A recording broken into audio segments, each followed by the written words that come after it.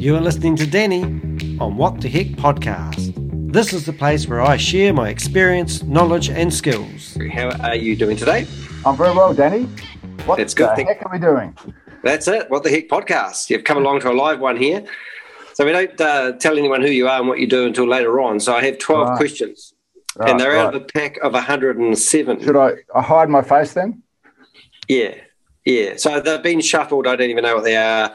But we did actually have a committee once and we come up with 107 meaningful questions to actually ask people. Right. And technically there shouldn't be any bad questions in this. But if there is, you don't have to answer. It's all impromptu. So I start off with the first question.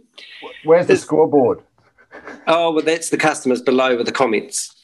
So anyone that's got any tomatoes or anything like that, they can put tomato and throw it at you. Right. And it should be fine. Cool. Okay, let's see how fashionable you are. Is there anything that you wish would come back into fashion? Is there anything that would come back into fashion? Is there anything that you'd wish that would come back into fashion? I wish.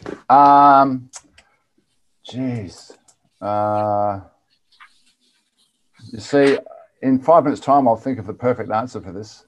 Can't think of anything off the top of my head. My clothes, maybe. Here's something I definitely wouldn't want to come back into fashion, and these are the clothes I used to wear in the 70s. Because when you ask these questions, you think, actually, I do remember the Starsky and Hutch jersey with you put your hand in the front and it had a big pocket in the front and normally had a stripe going down the side. Yeah. Yeah, I don't wish that came back into fashion, though. I don't, I don't really pine. I don't know. No, I'm not sure. No, obviously fashion is not a big thing for you. As you can tell. 11 questions to go. Okay, this one could be an easy one, maybe not so easy to use at the moment. So what form of public transportation do you prefer? And it's given us 5 examples. We've got air, boat, train, bus, car. So something, what would you rather jump on? Let's pretend you're on a holiday. Obviously it depends. I mean, I do love flying, I have to say, and it's the part of that's the airport experience, and you're probably similar. I'll get to the airport 5 hours early because then I can block out a serious chunk of time and get some work done, and then if I'm on a plane, I'll be writing articles and offline, of course, and I find the whole flying thing quite productive, which is kind of sad because it's. That I rate my quality time on productivity, but I tend to fly my own if I'm going between here and Australia, for example. But if I'm on holidays, well, I don't know. I just find, I do enjoy being productive, and I do like the whole airport experience. You know, there's always nice people in the airport. Yeah, I used to relocate rental cars, and they used to fly me to a destination and then I'd drive it back to Christchurch. And I used to have this motto: it says any plane, anywhere, anytime. Right. Put me on it. Yeah, I can see you doing that as well. Actually, no, Lovetree, we're missing that at the moment, so it'll be interesting to see what happens when the border's up again. Yeah. All right. I know you work for yourself, so this may not be applicable, but you must have associates that you work with. So this is how do you think your co-workers see you? Well, I'd say let's talk about a co-director, because I do have one business that I co-direct with a guy in Sydney. How does Stuart see me? Is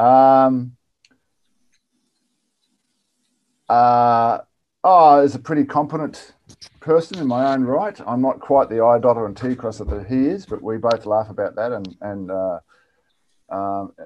So we only need one of us to be mad keen I dotters and T crosses. But we have complementary skills, so we have mutual admiration for each other's skill set.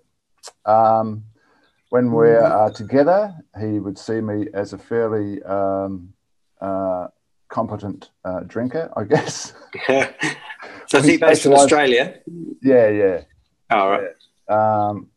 And my other co-workers on my other business are really sort of outsourced people, so I don't see them that much. I don't know. I think people see me as a friendly chap, you know.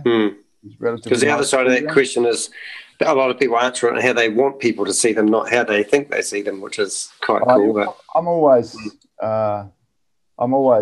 looking out to see if people are reading me the wrong way or if I'm coming across the wrong way. But I think I tend to make people laugh a bit. So 9 questions to go. If you could share a meal with any individual, living or dead, we can go back in time, bring them back, who would they be? So it doesn't have to be a person, it could be a group of person, but you're allowed to go out for a dinner with anywhere in the world, any period of time. What table would you like to sit at? Is it only one? Can I only pick one? I might sneak a couple in. Well, look, I think Jesus would be a really cool dude, and that's not because I'm religious, but I think might like bread and wine.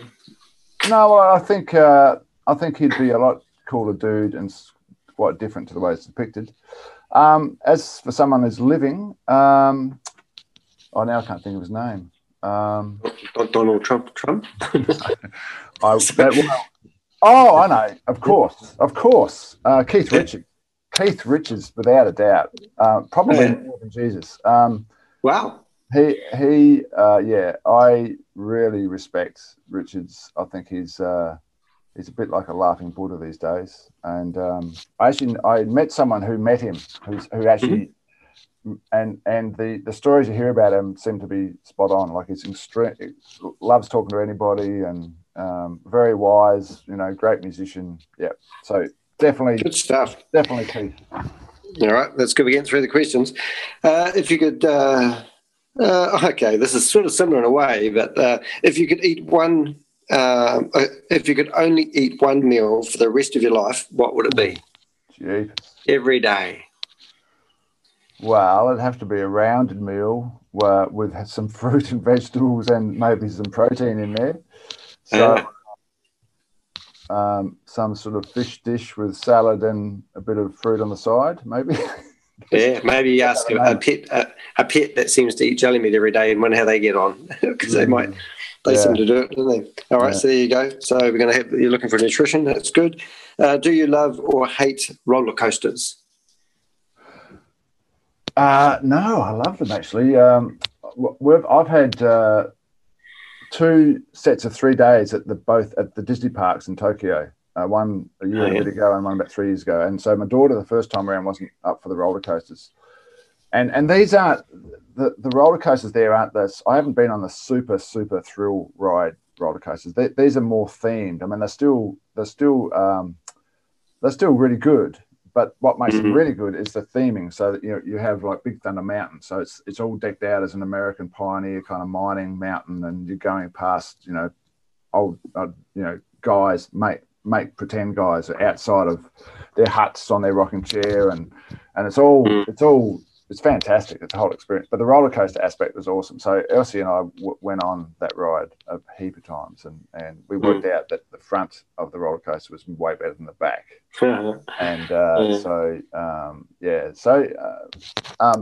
Yes, I do enjoy roller coasters. Yeah, I love them as well. And when I went to China at Christmas time, I was in Canton, and I thought I'd go to. They had one that I think they had about 15 or 20 people on it, and it goes through water and through holes and all sorts of things. And it was really freaking. I'm glad I went on that one. And then after that, I thought I'd go on the one. It was a big arm one that 50 people sit on, and it goes just back and forth on a pivot. Yeah. My goodness, that made me feel sick. And then I was so sick that I couldn't actually get on any other roller coaster for the rest of the day because it was just too.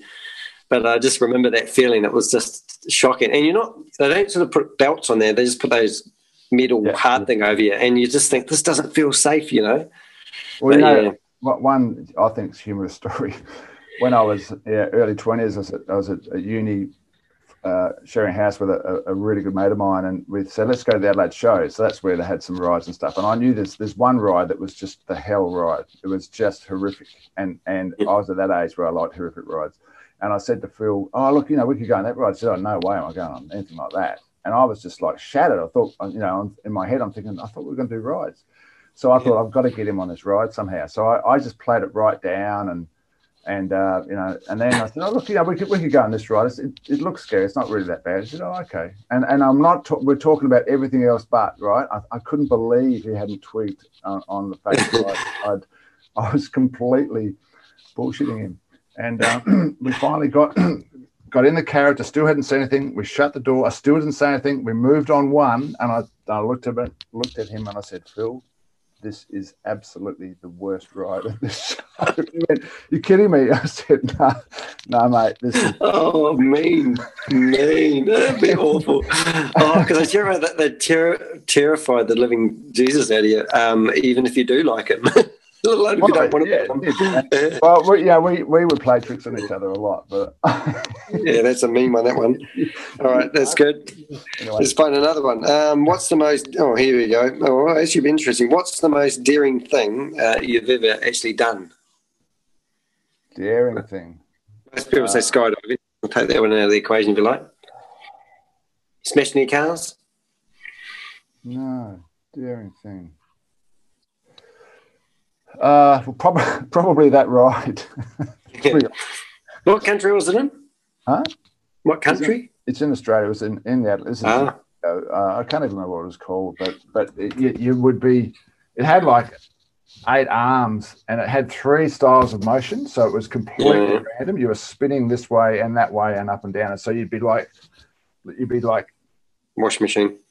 Vertically going straight towards the crowd, and then you'd go away and you'd be spitting out. Oh, it was just ridiculous. Yeah, no thanks. Yeah. I had offered to do bungee jumping, but I've actually never taken it. I would never do it. No, yeah, I just don't like the idea of my eyes bulging out of their sockets and the retinas of my eyes just attaching and all that sort of stuff doesn't appeal to me. Even funny enough, because I've done everything else. I'm at the age now where I don't need to do thrill-seeking stuff. 35. Right. A bit of a business question. Are you doing what you want to do right now? Am I doing what I want to do? Yeah.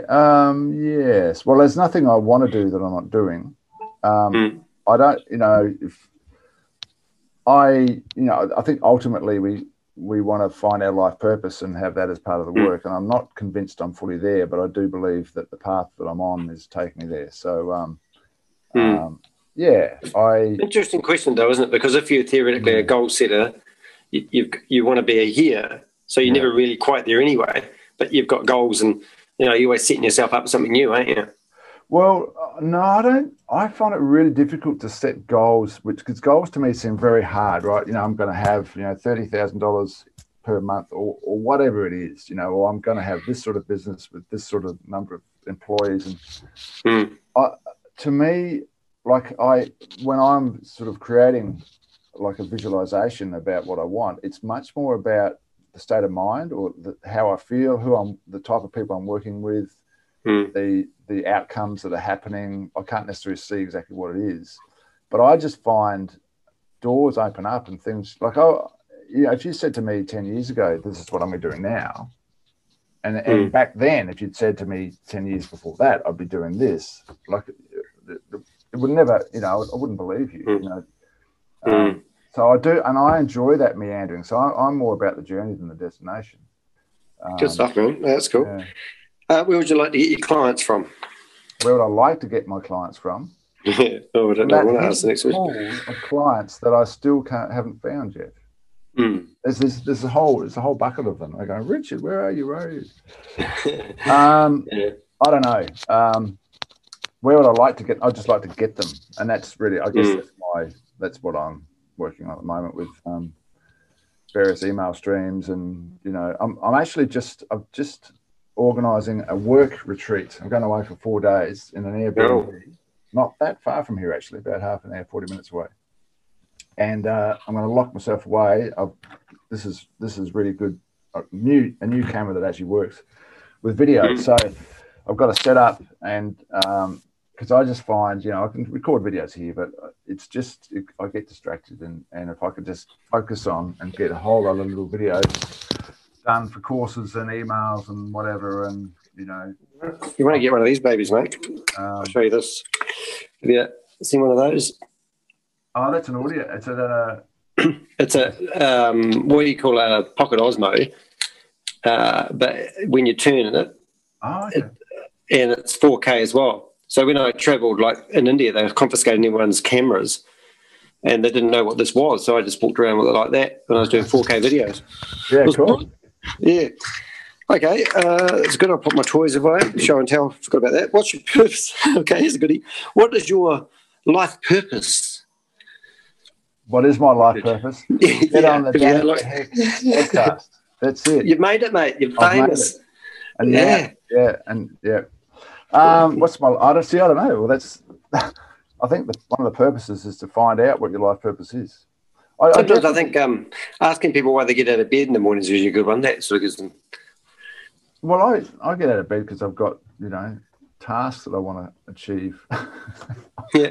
My job list, but that's necessarily my life purpose.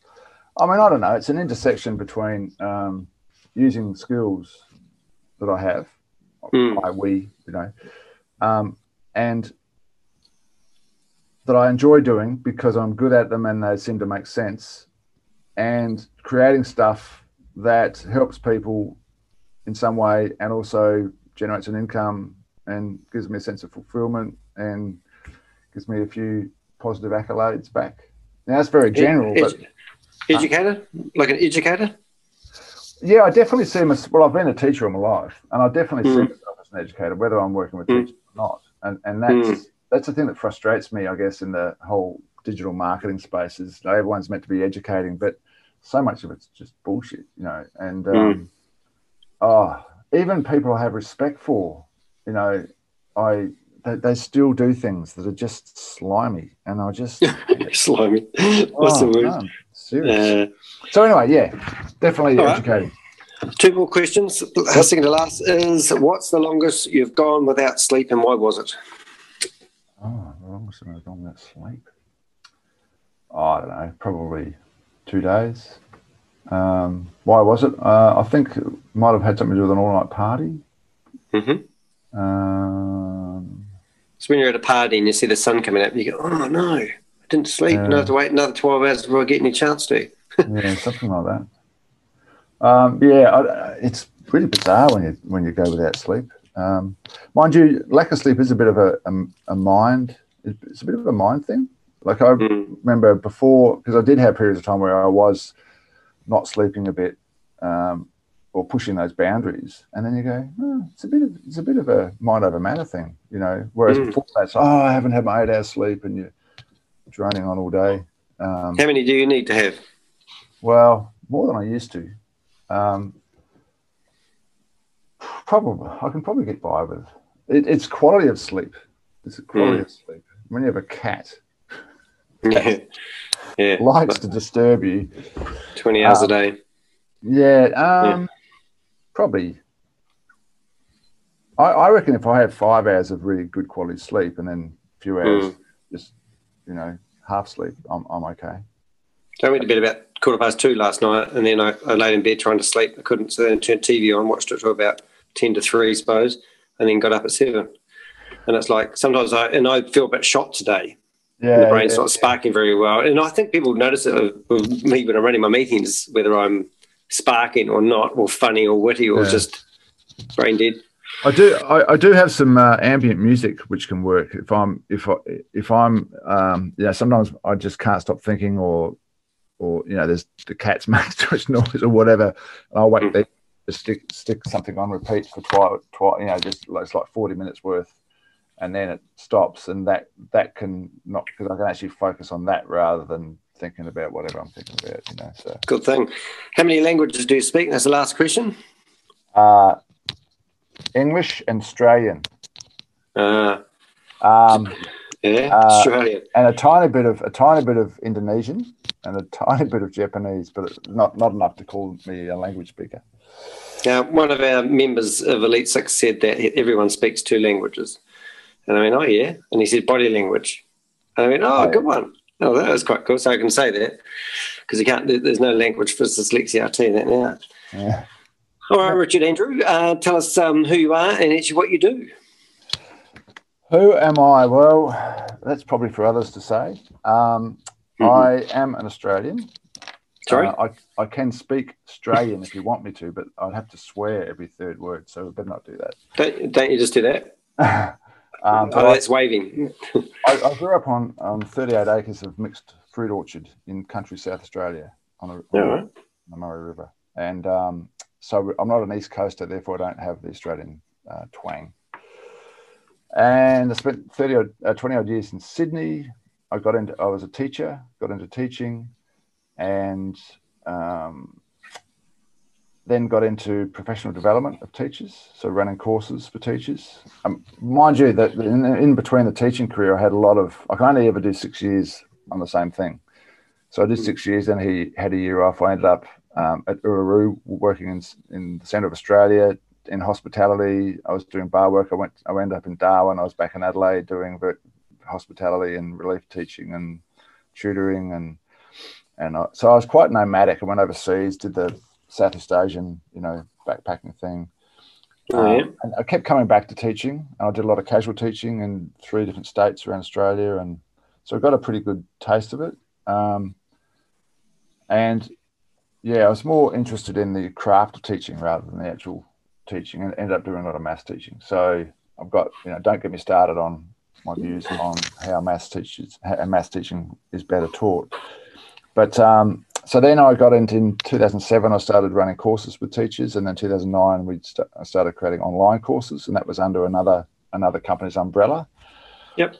And then in 2015, I went out on my own because my courses had a global reach, and I just didn't want the restrictions. And meanwhile, we'd also started up a thing called PD for Maths, which was also a professional development outfit for maths teachers in New South Wales with my partner Stuart.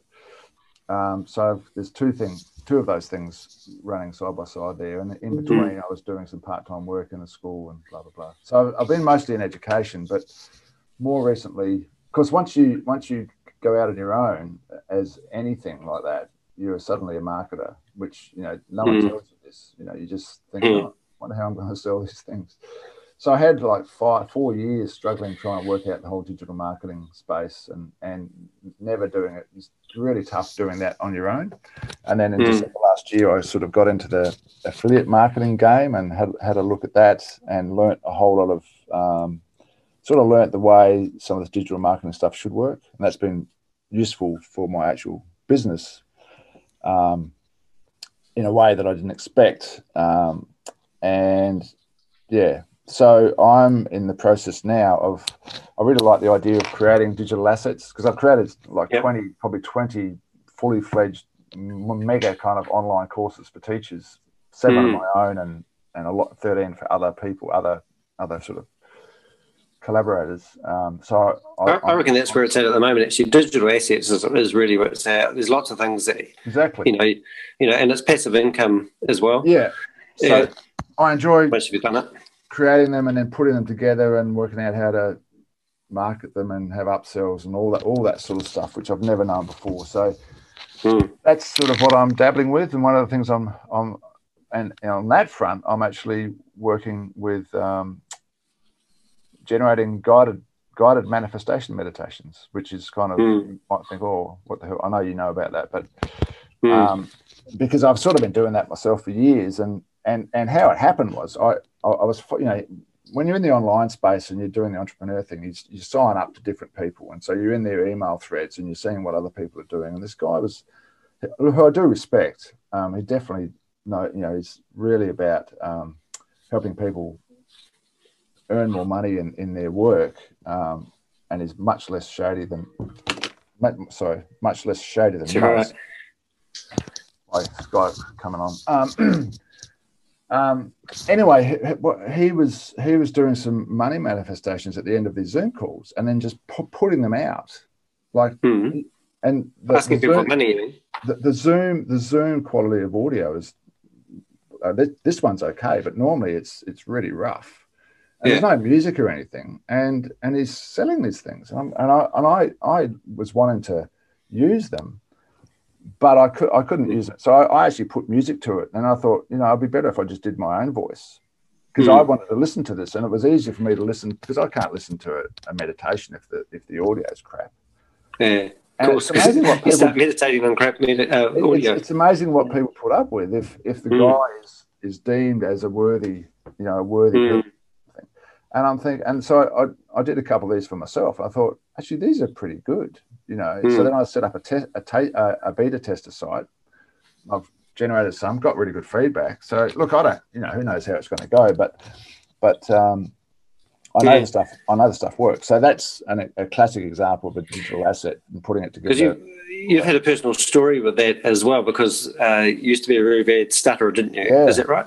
And you've overcome that by meditating. And I forgot what you said, but something about you said your brother does and you don't now, but you've convinced yourself that you don't have to stutter. You've a different mindset on it. I've forgotten the story. I'll do the abridged version. So I've finished high school, and I'm a kid who's quite popular. Could have been head prefect, but would never go there because there's no way I was going to make a speech. Because classic example, I had 12 kids who I all knew really well in my geography class at year 12, and we had to give this little 5-minute talk about something. I could barely get a word out, like insane. Because my brother was always a stutterer, and I learnt to stutter while I was a stutterer. But I turned it into a hesitancy. So in one-on-one, I wasn't much different to now. But if you put pressure on me, I would know the words that I was going to stutter on, so I would just stop until I could get them out. So if you put a lot of pressure on me, I don't talk. Because there's nothing I can say. Become an observer. Yeah, instead. Exactly. And so I decided to go into teaching. Like, what was I thinking? It's insane. And of course, pressure really came on after 6 months because I'm about to head into teaching situations and I'm going, all right, you know. So I ended up in a psychologist's chair who did some diagnosis and then told me, Richard, this will sound like a bit of a con job, but the only reason you have a problem is because you think you have a problem. And it was like I'd never thought about like why I had a problem, or I just had a problem. And then and I said, well, that's all fine, it's amazing, but what do you do about it? And she said, well, she called it hypnosis, but really it was creative visualization. And so we did some sessions with her, and then she taught me a technique which is guided meditation, but I was just doing it in my mind, and it was simply relaxing. I'd never done this before. This is like a country boy, really straight down the line, played sport, and I'm now meditating, right? Back in 1977 or something. But she said she was working with VFL footballers in Victoria. This is in Adelaide, and she had friends who were VFL, and she was helping them get healed just with this over the phone.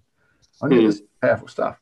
So anyway, but what I was doing was visualizing the next semi-stressful situation and seeing myself do fairly well in it, like better than normal. Right. And then go the next one, and I was doing this for a while, and it wasn't working. I went back to her and said, look, it's not working. And she said, look, this sounds like the biggest con you've ever heard, but if you don't believe it will work, it can't. And that was my next. From then on, I just got better and better, and I was fine. So, let's go away. Yeah, and that's the other thing. I thought, well, I know the stuff works, and so anyway, I've been. Scientifically, they reckon that we use 1% of our brain. Some use less, but if you unleash some of the potential of the brain that's harnessed, potentially, who's to know? I mean. Of course, all the people trying to call me, all the sorry, trying to talk. Go on. Over to you. Yeah, it's all good. We'll leave it there anyway. Now, if people want to find you, I know you're a member of Elite Six, so that helps. But do you have a website address? Because I was trying to find stuff out about you the other day, and it's pretty hard to find. Because I found your learning stuff. Well, then I found your email address, and the domain didn't work. So how do we find you if we want to do it? Okay, well, yeah. So, and that learnimplementshare.com is the education base. But the people, like I've joined Elite Six not thinking that anyone's going to jump on one of my courses, because it's not, Elite Six is not for an education. It just, So I'm sort of building up slowly the personal brand thing, which will make, so the Richard Andrew Now will end up being a website. I haven't built it yet. But I haven't got enough assets yet. So that'll be like the meditation stuff will be on a link to the meditation site will be on there. But there's other things like I want to have a course on, for people like me, how to put all this stuff together, how to build these assets and how to put them on the web and in a way that really makes sense and is slick. And then also just other stuff that can help people earn some money. So once that's done, I'll build that website. But the personal brand thing is where we're going. My partner Helen obviously is a photographer, but I've spent quite a few years, but I've actually got it pretty much where I want it to be, probably about 80%. And I think that's where everyone needs to be in the small to medium size. At the last Elite Six meeting, you talked about that, and I know you've talked about that before, but the penny sort of dropped, and I thought, actually, I totally get what you're doing, and I'll be there probably in a year's time. It's not worth me building the site yet because there's really nothing much to put on it. But I want to focus on these assets and I reckon digital assets, everything you can sell. Like I'm building up a database of podcasts at the moment, and I've actually invited a couple of book authors along. Yeah, right. And Michael, I forgot his last name, but he wrote the book Flip It. And it's been brilliant. And he's just come back and said, yeah, he'd love to. And he's just telling me he's in England, and he said they've just gone into lockdown at the moment. I says, don't tell me you don't have enough time. So, but because my branding's in place, I can now ask these people to come on, and they do it because they want to be part of it. And I think that's really, really cool. Awesome. Hey, we'll leave it there, but thank you so much for your time today. Good fun. And you'll see some notes on the bottom of this. This will be scribed onto our website. If you want to contact Richard, by all means, ask me if you can't find him, and I'll guide you in the right place. So thanks for coming along today, mate. Cool bananas. All right, see ya.